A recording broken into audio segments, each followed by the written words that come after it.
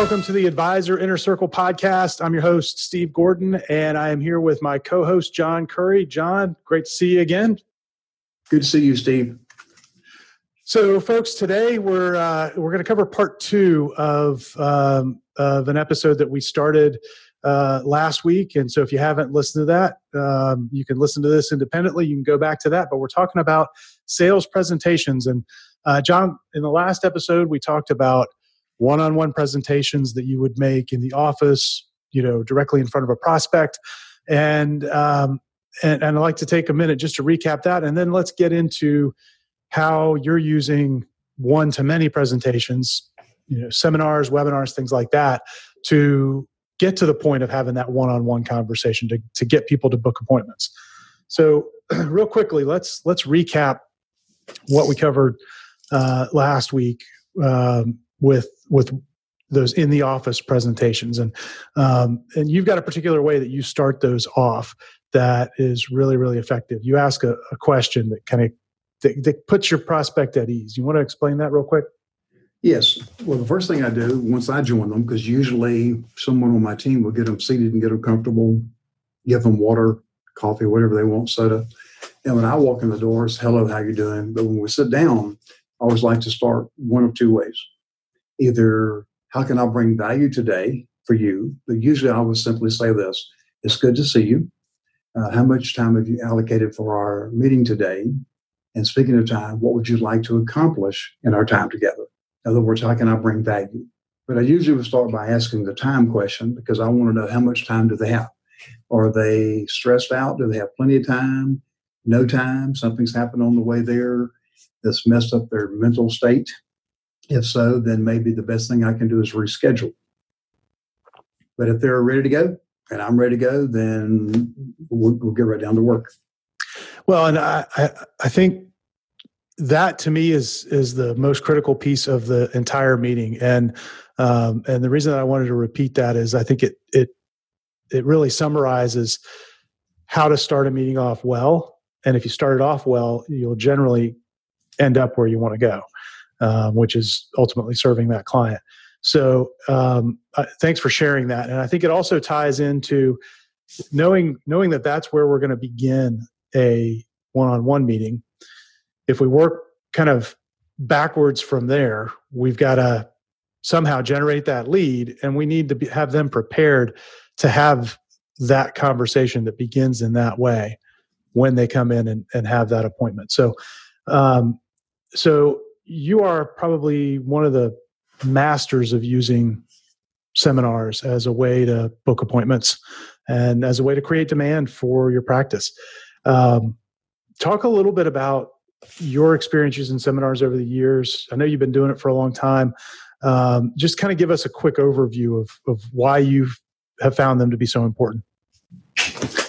Well, I decided a long time ago. My first seminar, by the way, was back in January of 1982.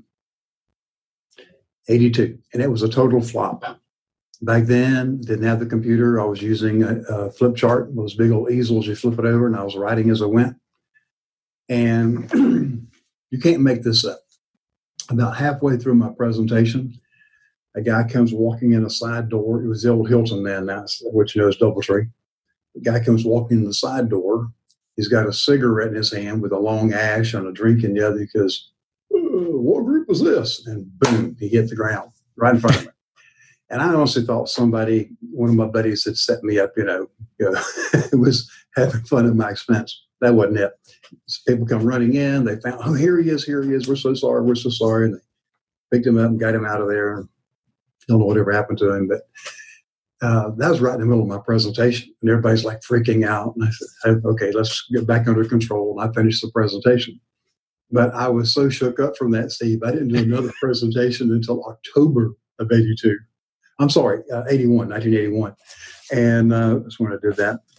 But what got me doing the seminars is realizing that if I can get as few as 5, the fewest I've ever done was one guy showed up in a rainstorm. But if I can get one to many working for me, meaning M-A-N-Y, many, if I can have myself in front of several people at one time, well, it saves a lot of my time. And let's just say I have 10 couples in the room. And let's suppose that 2 will never want to work with me no matter what I say or do. They don't like me. They don't like something about me. When do I want to know that? I want to know it the very first time together if I can. So if it allows me to narrow down the 2 that maybe hate me, don't want to deal with me, the 2 that really love me and want to get in now, and then the ones in the middle, the remaining 6, we will see where they go. But let's start with that part and dissect that some, and then we can come back and go as deep as you want. Yeah, I think that's, to me, that's the big advantage of beginning to think in terms of one-to-many lead generation. And, one of the things that I hear from advisors when, they'll book a call and they'll want to talk with me about marketing, but they haven't really done any before. They've generally been going around doing one-to-one prospecting. They'll network and they'll try and turn that into a meeting, a relationship, and it takes a lot of time. And all of that's good. We're not saying that you shouldn't necessarily do that. I still do some of it. Yeah, of course. There are certainly effective ways to do it, and we can talk about that in a future episode. But when you can put people in a room like that, you give yourself the opportunity to really separate the good prospects from the bad. And often, yes, they need to have money and all of that. And the thing I hear over and over and over again from advisors, and almost like I can have the conversation with them at this point. I've had so many of these conversations. I'll ask them, okay, well, who's your ideal client? And they'll say, well, I'm really targeting high net worth individuals. And they'll go on to describe them. They all describe the exact same person, right? Yes. And yes, you need somebody with money, but more importantly, you need somebody that wants to solve a problem that you can solve. Otherwise, you are in deep trouble. I would modify that even deeper and simply say this. If you said to me, just ask me, so John, who's your ideal client or prospect? So John, who is your ideal client or prospect? First of all, it's someone who has a mindset that they're focused on retirement planning. Number 2, hopefully they have a whole bunch of money that will soon be in motion.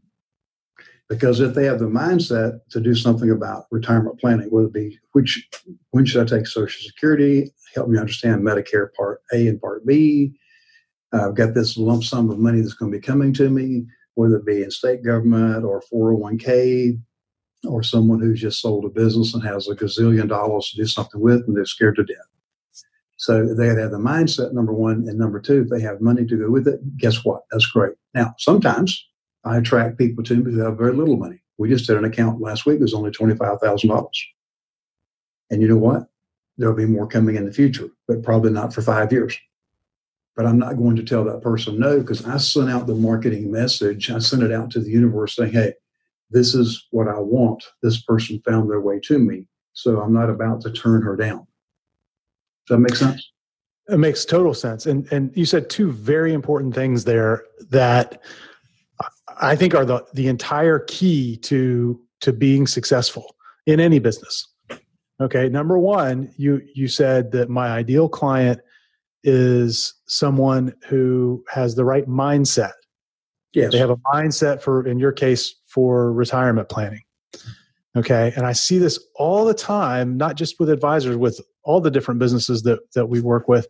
People try and convince prospects that couldn't care less about the thing that you do. They don't see, right. John, in your case, it would be trying to go and convince someone who doesn't believe that they have an issue with retirement or doesn't believe they're going to live past the age of 45. And so they're not really concerned about what happens after that, right? And they've convinced themselves of that. And you're trying to twist their arm to come and do business. And that's a really difficult exercise to participate in. Well, it's difficult, it's tiring. And I did that in the early days of my career. And I surprise people around me now, even my team sometimes will say, well, if we just keep following up, we'll get his business. Just before we got on this call together, one of my teammates came in and said, we got this person who wants to cancel some insurance. What do you want to do about it? I said, just process the paperwork. We've had the conversation several times because there's nothing I can say or do to force this person to do anything. But yet sometimes we in sales think that we are magicians and we can do it. And sometimes we can do it, but it wears us out and then we have to do it again and again and again. So the best example I ever heard was this. If we're going fishing, okay, if we're going rainbow trout fishing, we're not going to be trying to catch catfish, bass, brim, etc. We're going to focus on that one thing. Now, I'm the kind of person, when I go fishing, I like to catch some of everything. So my marketing side, I have members of the Florida retirement system, the university system. I have doctors, lawyers, business owners. But what they all have in common? They all have in common this mindset. Look, I want to do something to improve my retirement position. And that's all I need. If you give me that little bitty sliver, and then if they have an open mind and willing to learn and be coached, then I'll probably have a client. If not, it's okay. So you said two important things. That was the first one, this focus on mindset. The second, and this is, I think, more specifically for advisors, is that they have money in motion, or that they're going to have money in motion at some point in the future that's predictable. Yes. Which, in your case, working with folks in the Florida retirement system, they go through a program called DROP, and within a set number of years, they're going to have some amount of money that they've got to do something with, right? So if you get them right before they go in, or early on in that process, you can help them as that money moves later. But those two criteria, I think, work together really nicely. And then you go and you put a seminar together. Yes. And in that seminar, you promote it so that it attracts people that have the right mindset. And I would guess it tends to attract people that have money in motion, because that's going to make that problem relevant for them at this point in time. It does. And what happens, sometimes I'll attract people who they've got to make a decision literally in a few days. Others, they've just started the looking process. They've been to other people's seminars or webinars, and they're checking us out. So we'll have everything from, I'm skeptical, but I'm going to check you out, to I've heard about you, I've known about you for years.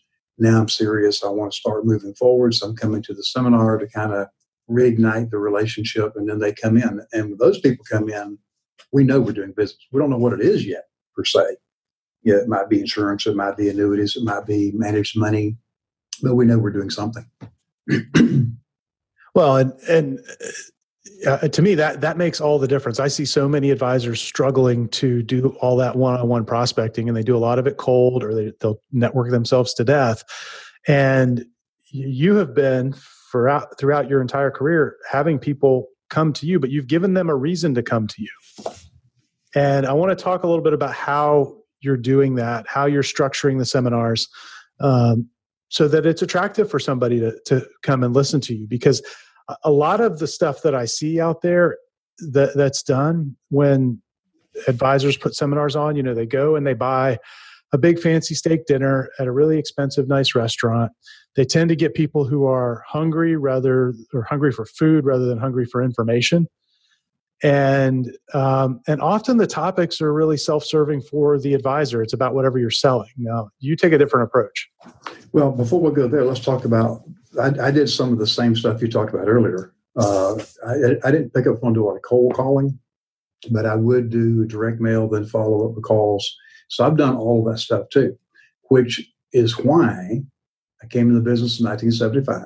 So it took me to 1981, 6 years later, 5.5 to be exact, to get serious about doing something I didn't know it was marketing back in those days. I just knew I had to do something to get myself in front of more people and move the needle along so I could survive. So for me, it was finding a way to get in front of people. So that was either seminars or giving speeches. Webinars didn't exist back in those days. What we're doing here didn't exist back in those days. So I would start giving speeches and also doing the seminars. But what got me doing it and how I decided to structure it was to focus way back then even on the retirement planning side. That was what I had an interest in, because that's what my clients had an interest in.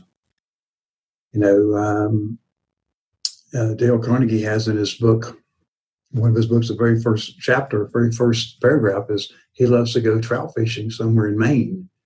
He said he loves strawberry shortcake, but he discovered that the trout did not care for strawberry shortcake. They like worms. So he used worms.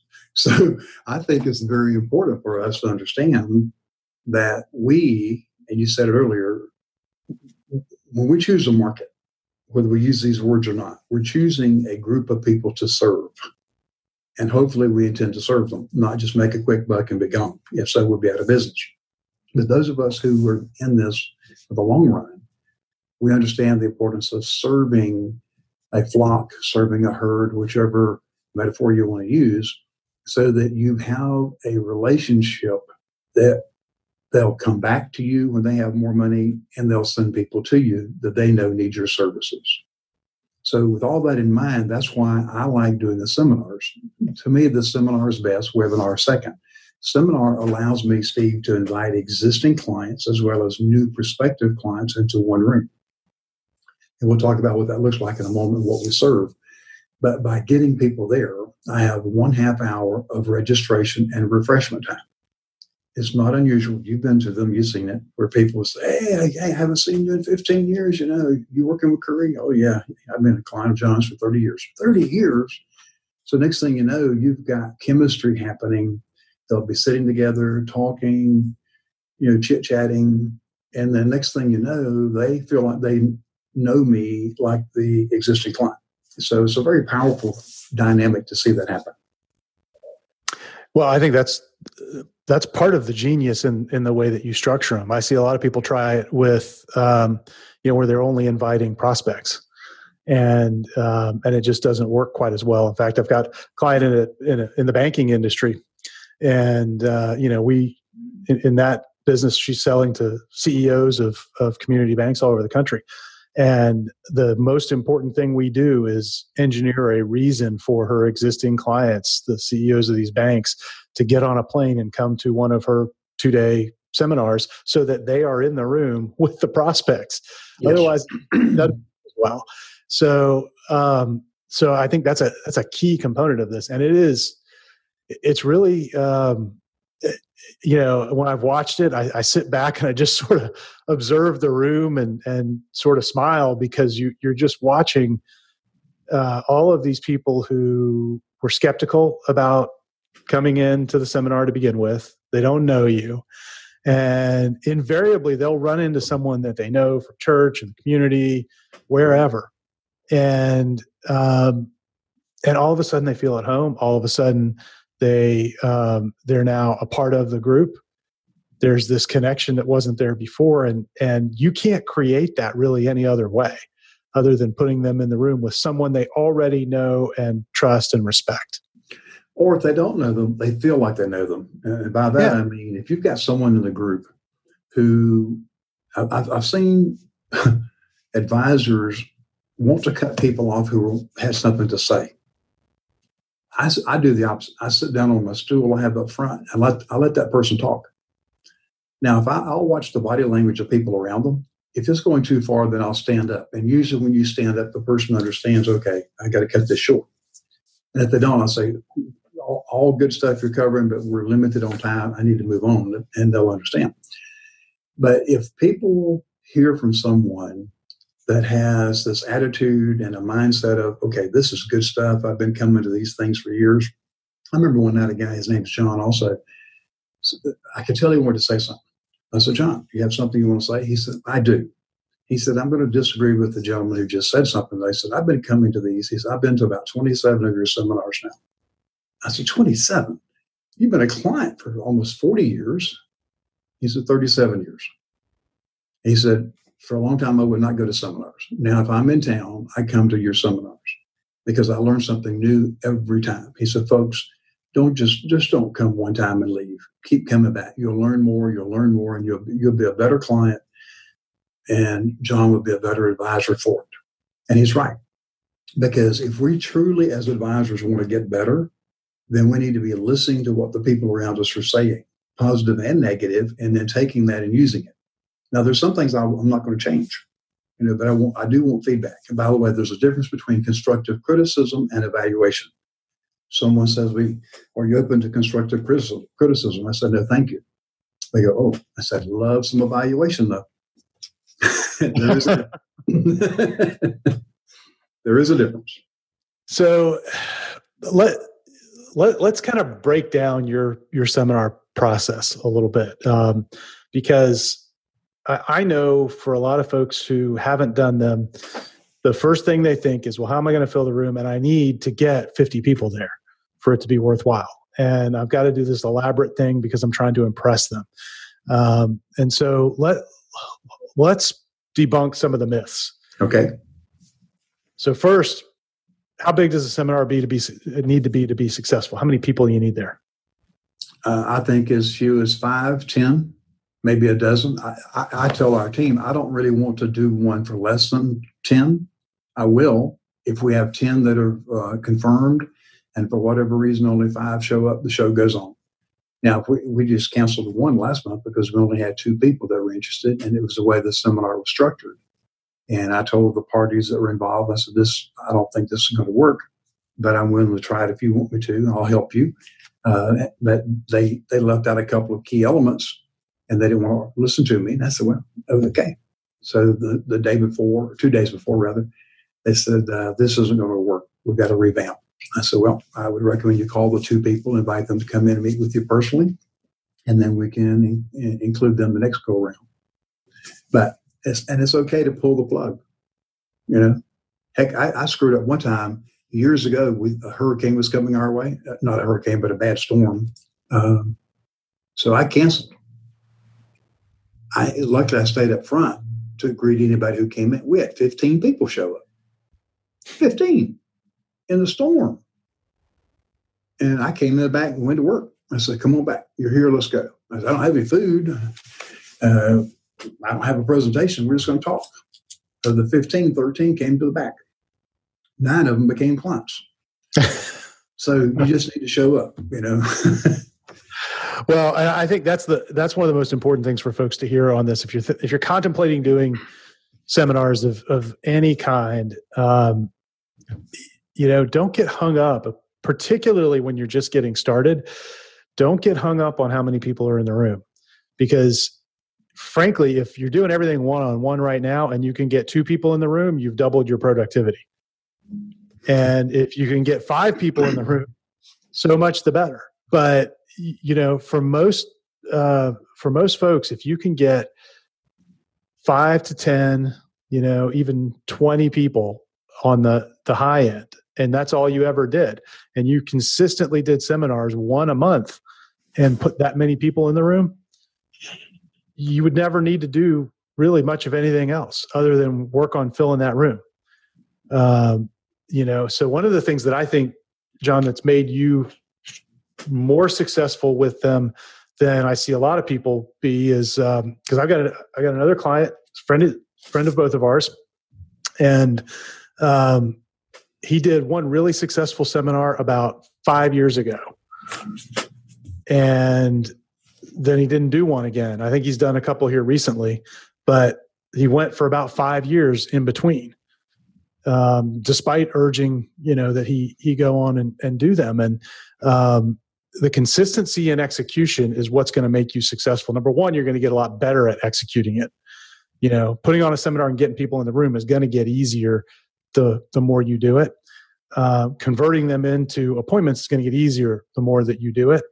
But by showing up on a consistent basis, either once a month or every 6 weeks, and having some event that you're inviting people to over and over and over again, the law of averages is going to take over pretty quickly, and you're never going to have to worry about where's that next prospect coming from. Well, there's another thing too. Even if they don't come, it's funny. People will say to me, colleagues, they'll say, well, I sent out the flyer and nobody came, so that's a waste of money. I said, okay. Then don't do it again. But if you keep doing it, even if they don't come to the seminar, now you have top of mind awareness. Even if you're throwing my postcard to trash can, because most of our invitations are by postcard. Nothing fancy, a postcard, big old bright, ugly yellow one, and email. So even if you throw it in the trash can, you had to touch it. You saw my picture, you saw the topic. So I make sure that the picture and the headline of what we're doing is prominent. Okay, so if it's Social Security or Medicare, whatever it is, And I've had people walk in the door with a handful of those cards from the previous seminars that we sent out that they did not attend. along with folder full of emails. So nobody can sour me on that. Now, I'll take a little break. Like during the summer, I didn't do one in July. And I took a little break in there. The next one will be Tuesday, September 10th. So we'll gear up for that one. We'll start promoting it next week. We'll get postcards out. And then we'll do some emails, and we'll see where it goes. We'll do something a little different this time. I rarely have a guest speaker, but I'm allowing one of our company representatives to come in and do his version of a Social Security and Medicare presentation because I'm curious. I'm testing something. I'm testing to see, will we get in the room more people, the same people who've already been, different people? What will we get by having a different speaker instead of me? So I will start us off. I'll have Brian do the presentation, and then I'll wrap it up. And some advice: always start off your seminars and always end them. And because then if you had somebody in the middle that didn't do quite what you wanted, you can do a little damage control. You also control the attitude. Well, and you always want to have the last word. If you're putting the event on, you want to have the last word. So, John, we've just got a few minutes left. I want to touch on a couple of things here before we wrap up. I mean, there's so much to talk about here with seminars. I know you've taught multi-day classes on it.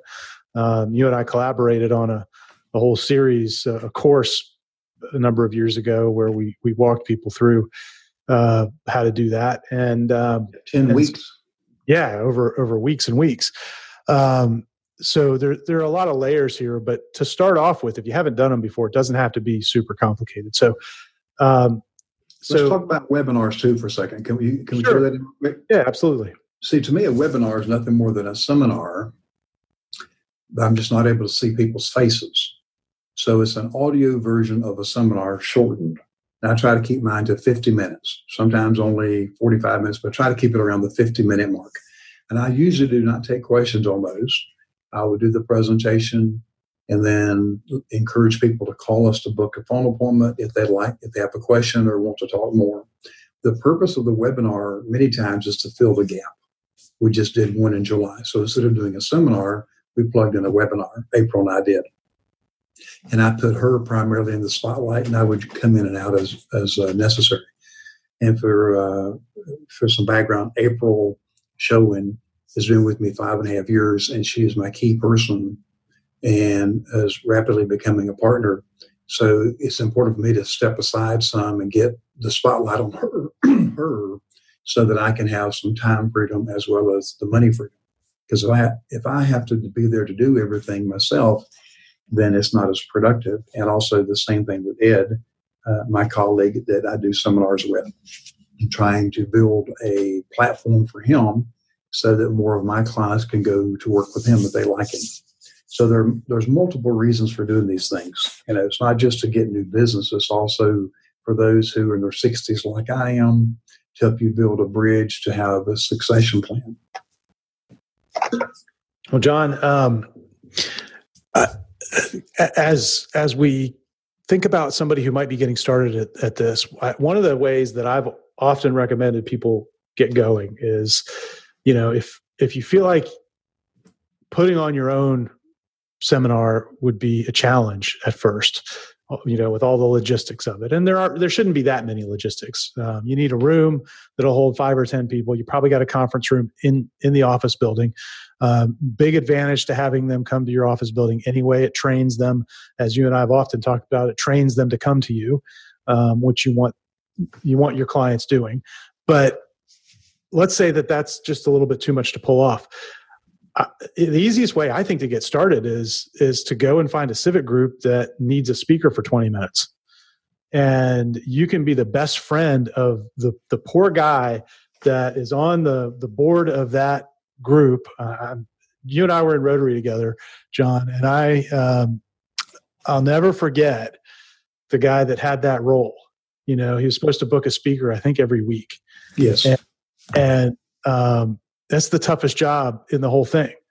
I'd rather be the president than have to drum up a speaker, you know, because he's got to fill 52 speaking slots, right, for the year, right? You can become that guy's best friend if you can come in with a presentation that's informative, that is tailored to the members of that group and isn't salesy. And that positions you really, really well. And it's a great way to ease into this and get started, kind of get some legs, and then use those speeches as a way to then say, I'm going to do a little bit more in depth on this, in 3 weeks or a month or whatever. If you'd like to, learn more, here's how you do it.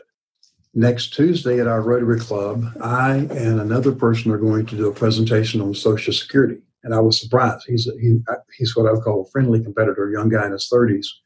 But he sent an email out to me and 2 other people in our Rotary Club. And the other 2 didn't want to do it. So he asked me would I do it with him. I said, well, you've got the presentation. Why don't you use your presentation? I'll be there with you. And I can just add some commentary based on my experience with Social Security and Medicare.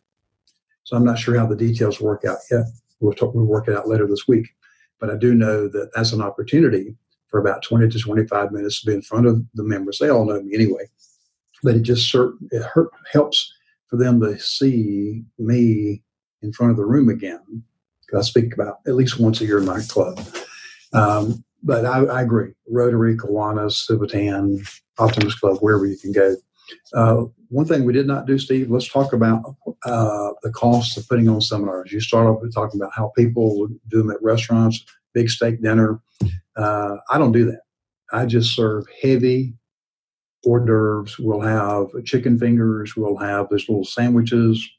We'll do a fruit plate, sometimes various cheeses. We serve no alcohol at all. We'll have water, coffee if people want coffee, and we have soft drinks.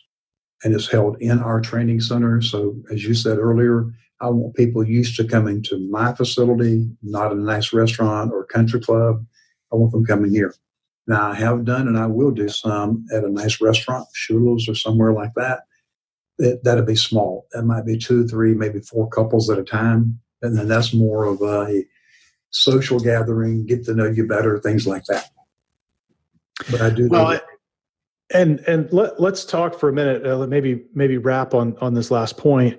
One of the big areas I think folks fail with seminars is they give the presentation, they kind of get everybody who's there excited about solving whatever challenge that they came into that seminar to solve, and then they let them go home.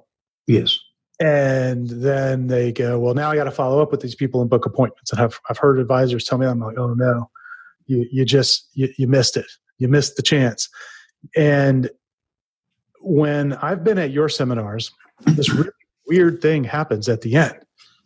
So you've got somebody in the back of the room with your calendar. And at the end, you tell everybody there, hey, if you want to talk about this, everything we've covered here and you want to meet with me one-on-one and we'll go through your specific situation, then April's at the back of the room or Jay's at the back of the room and you can book an appointment right there. And then it's funny because people immediately stand up and they rush to the back of the room and they line up to book an appointment with the famous Mr. Curry.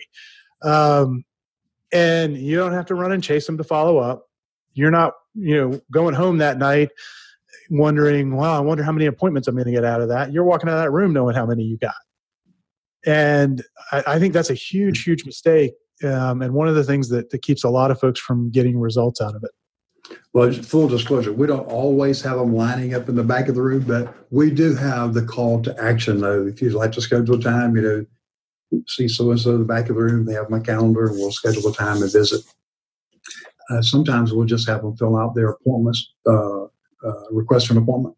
We get those turned in every time. We may not have people going to get the calendar, but we have people who will fill that out. Probably, if I had to guess, I'd say probably 50% of the people who attend will turn that in, saying, yes, I'd like to schedule an appointment. And they'll check off the day and time they want, like Tuesday, Wednesday, Thursday, 10, 12, 2, and 4. We don't have any appointment slots on there for Monday and Friday. Monday we reserve for telephone appointments. Yeah, and to me, using both of those methods in combination gives you the opportunity to help people take that next step in a really easy way and do it so you don't have to go chase them now. I agree. It makes life easier, and when you do call or someone on your team calls, they're expecting it. It's not like a big surprise. oh yeah, you bait and switch me. You don't get any of that stuff. We don't get that. We don't get it. Well, John, any final thoughts on presentations? I'm sure we're going to revisit this a number of times as we go forward because there's a lot of nuance and layer to this. But I think this has been a good overview. No, I've enjoyed doing it. I think it's one of those things where we've both done it where we could teach a day or a 2-day long class just on the mechanics of how do you do a seminar and then the proper way to present while you're doing it. It's just, I mean, we could just teach forever on that. But the last time I looked, we had about 40 or 45 topics on this list of stuff we got to get to. So we'll have to come back to this one later. That's right. Well, my friend, always good to see you, and I look forward to the next episode. Same here, my friend. Thank you very much.